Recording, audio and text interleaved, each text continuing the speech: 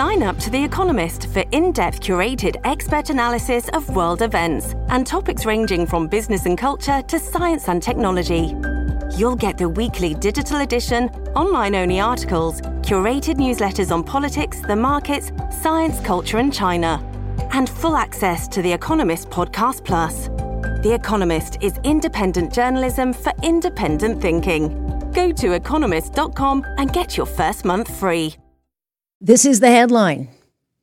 Agents report a surge in buyers desperate to get out of deals as rates continue to soar. So it caught my eye because we're watching these cost of living issues continue to pile up at every level. And so we're going to be hearing, I think, more headlines like this. We started to hear them in 2022, but here we are in the new year with Star reporting that, over the last couple of months, a few months, real estate agents have been finding themselves dealing with clients who bought pre-construction condos, and now that interest rates are suddenly surging, they cannot afford the new higher costs to close, because who knew when you were doing that transaction that we would be in this position today? Because, Tiff Macklem, what was he saying 2 years ago? Go out and borrow, go out and spend. Rates will stay low. There's nothing to worry about. And here we are with interest at 6.6%.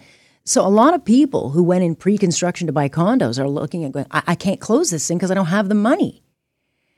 So they're trying to get out of developer purchase agreements. And, as you know, condos are sold years before they're built. So, what happens if a glut of them are dumped? Can they be dumped? And what does it mean if this is happening in condo sales? What does it mean if you bought a pre-construction detached home, which is probably much more expensive? Let's ask someone who is watching this closely. Ron Butler joining us. He's a mortgage broker with Butler Mortgage. Thanks so much, Ron, for joining us. My pleasure, Alex. Thanks for having me. So you can correct me where I am wrong, but I think a lot of this is due to the fact that, look, stress tests are done. Buyers passed those stress tests based on the situation a couple of years ago, but now they're finding that they don't qualify now for the higher, costs that none of us expected. You're 100% right. We've seen the fastest acceleration of mortgage interest rates more or less in modern history in the last 10 months. So let's break it down. The most worrisome area is detached homes. Yeah. Detached homes, semis, and townhouses that were bought, new construction, in 2021. 2021 was the apex house pricing in Ontario. There's never been a point where new construction was more expensive than 2021. Now, most of those projects will complete this year in 2023. What's happened? Prices of properties have actually dropped. Not only that, but we have a situation where interest rates have gone up, in some cases, 130%. There's also the qualifying stress test that you mentioned, which is another 2% on top of these incredibly high interest rates, because we're looking at a situation where these people, when they bought the properties, interest rates were between 1.45 and 3%. Yeah. Now they're between 5.25 and 6%. The stress test adds another 2%. So we're looking at stress testing in the 7s and 8s. Yeah. Many of these people not only don't qualify, but the property is worth less when it's appraised. And since it's worth less, they have to come up with more down payment.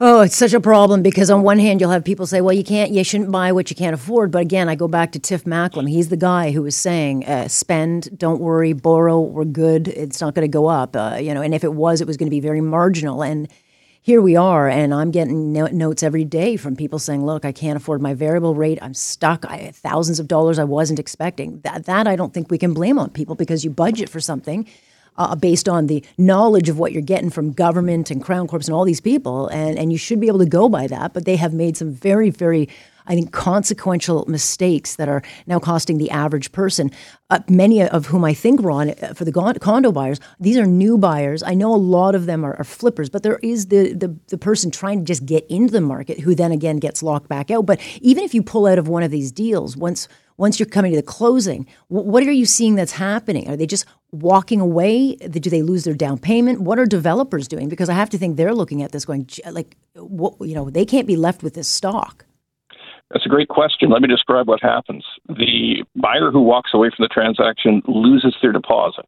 Yeah. The builder or developer goes ahead and sells the property then for whatever they can get. If there is a shortfall, and there probably will be, even with the seized deposit, the builder will go after, in court, the buyer who walked away for the difference. And by the way, the case law on that is 100% on the builder or developer side. Yeah. So that you're not just losing your real estate costs, you're losing like court costs, lawyer costs, all that stuff. That's a big loss. Well, you could end up putting a couple of $100,000 down payment, which you lost, and then when the builder sells the property, there's a further shortfall of $100,000, which the builder will come after you in court. Yeah. And then you've got like the other side of this market, like where the people buy, knowing that they're going to buy an investment property and then they'll sell it when it's completed with construction, and now they're finding it impossible. That they can't make the investment, so they're now having to back out of these deals. Their plan was to sell the property for a higher value and make a profit. Now the reverse has happened, and in some cases, for the condo buyers, they actually planned on selling by assignment and never actually closing on the purchase itself. Mm-hmm. When that disappears, they have actually no facility. They never had any way to actually get a mortgage and close. They really didn't qualify. They were just involved in the speculation on the rise of the prices. Yeah.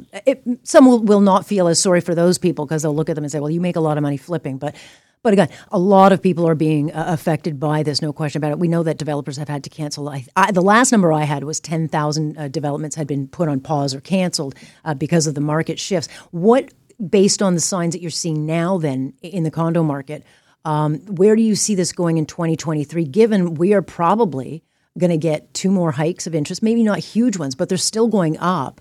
And we are heading into a recession. So there's no question the market's going to be very tough. So what are agents like you projecting now with this kind of thing? What are we going to start to see? We have a firm belief that prices will grind lower.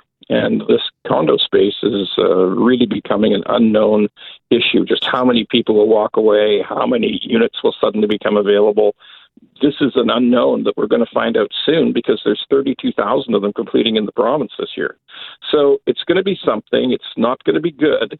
And you're right, even though some people were speculators and they might get hurt, a lot of people are just trying to buy their first home, and they're going to experience enormous financial pain.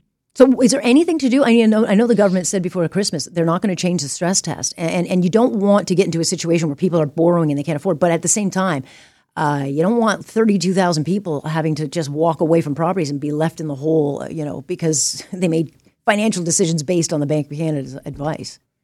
Yeah, Tiff Macklem will never live down the statement rates will be low for long. That's for sure. Well, not on this show he won't. Not on this show he won't, but he has so far been given a pretty free ride. And the other one, Ron, is the fact that condos aren't just a problem. If you've got, like you said, a single detached home that you were building, not only did you get stuck with massive costs in wood and all the prices of buying the materials, but those houses are even more, and I guess people are going to have to walk away from those. There's no question that some of these situations are not manageable for people. I mean, we're going to see more and more of it, particularly through the spring and summer and fall, that it's because you're right. There is really no sign that rates are suddenly going to plummet. If rates don't plummet, this problem continues for the whole of 2023. Yeah, well, look, I think inflation is going to be here for a while. On the flip side of this, there will be opportunity for people if they've got their affairs in order and if they kind of get lucky in the sense that they've got something saved and can put it down. So we will see that side of this. We will, but the problem, of course, is that these rates, with the extra 2% qualification test, the stress test, still hold some of those people back from taking advantage of the opportunities.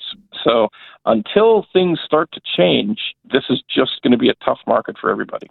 Do you see, is your industry going to be lobbying to get that stress test eased somewhat, just to get us through this pocket so that we don't kind of destroy millions of people's lives and development, et cetera? I mean, is there any kind of short-term fix that could be put in?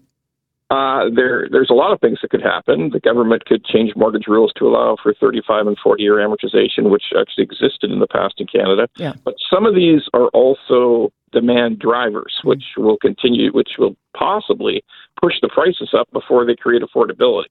So the real truth is that there's been too many mistakes made by policymakers for too long, and the prices of homes in Ontario, and certainly it's true in the Lower Mainland of British Columbia, but certainly in Ontario, these prices simply need to come down. We're looking at situations mainly today where people the houses are 7, 8, or 9 times people's income. Yeah. Whereas for the previous 100 years or so, people never paid more than 2.5 times or 3 times their income for a house.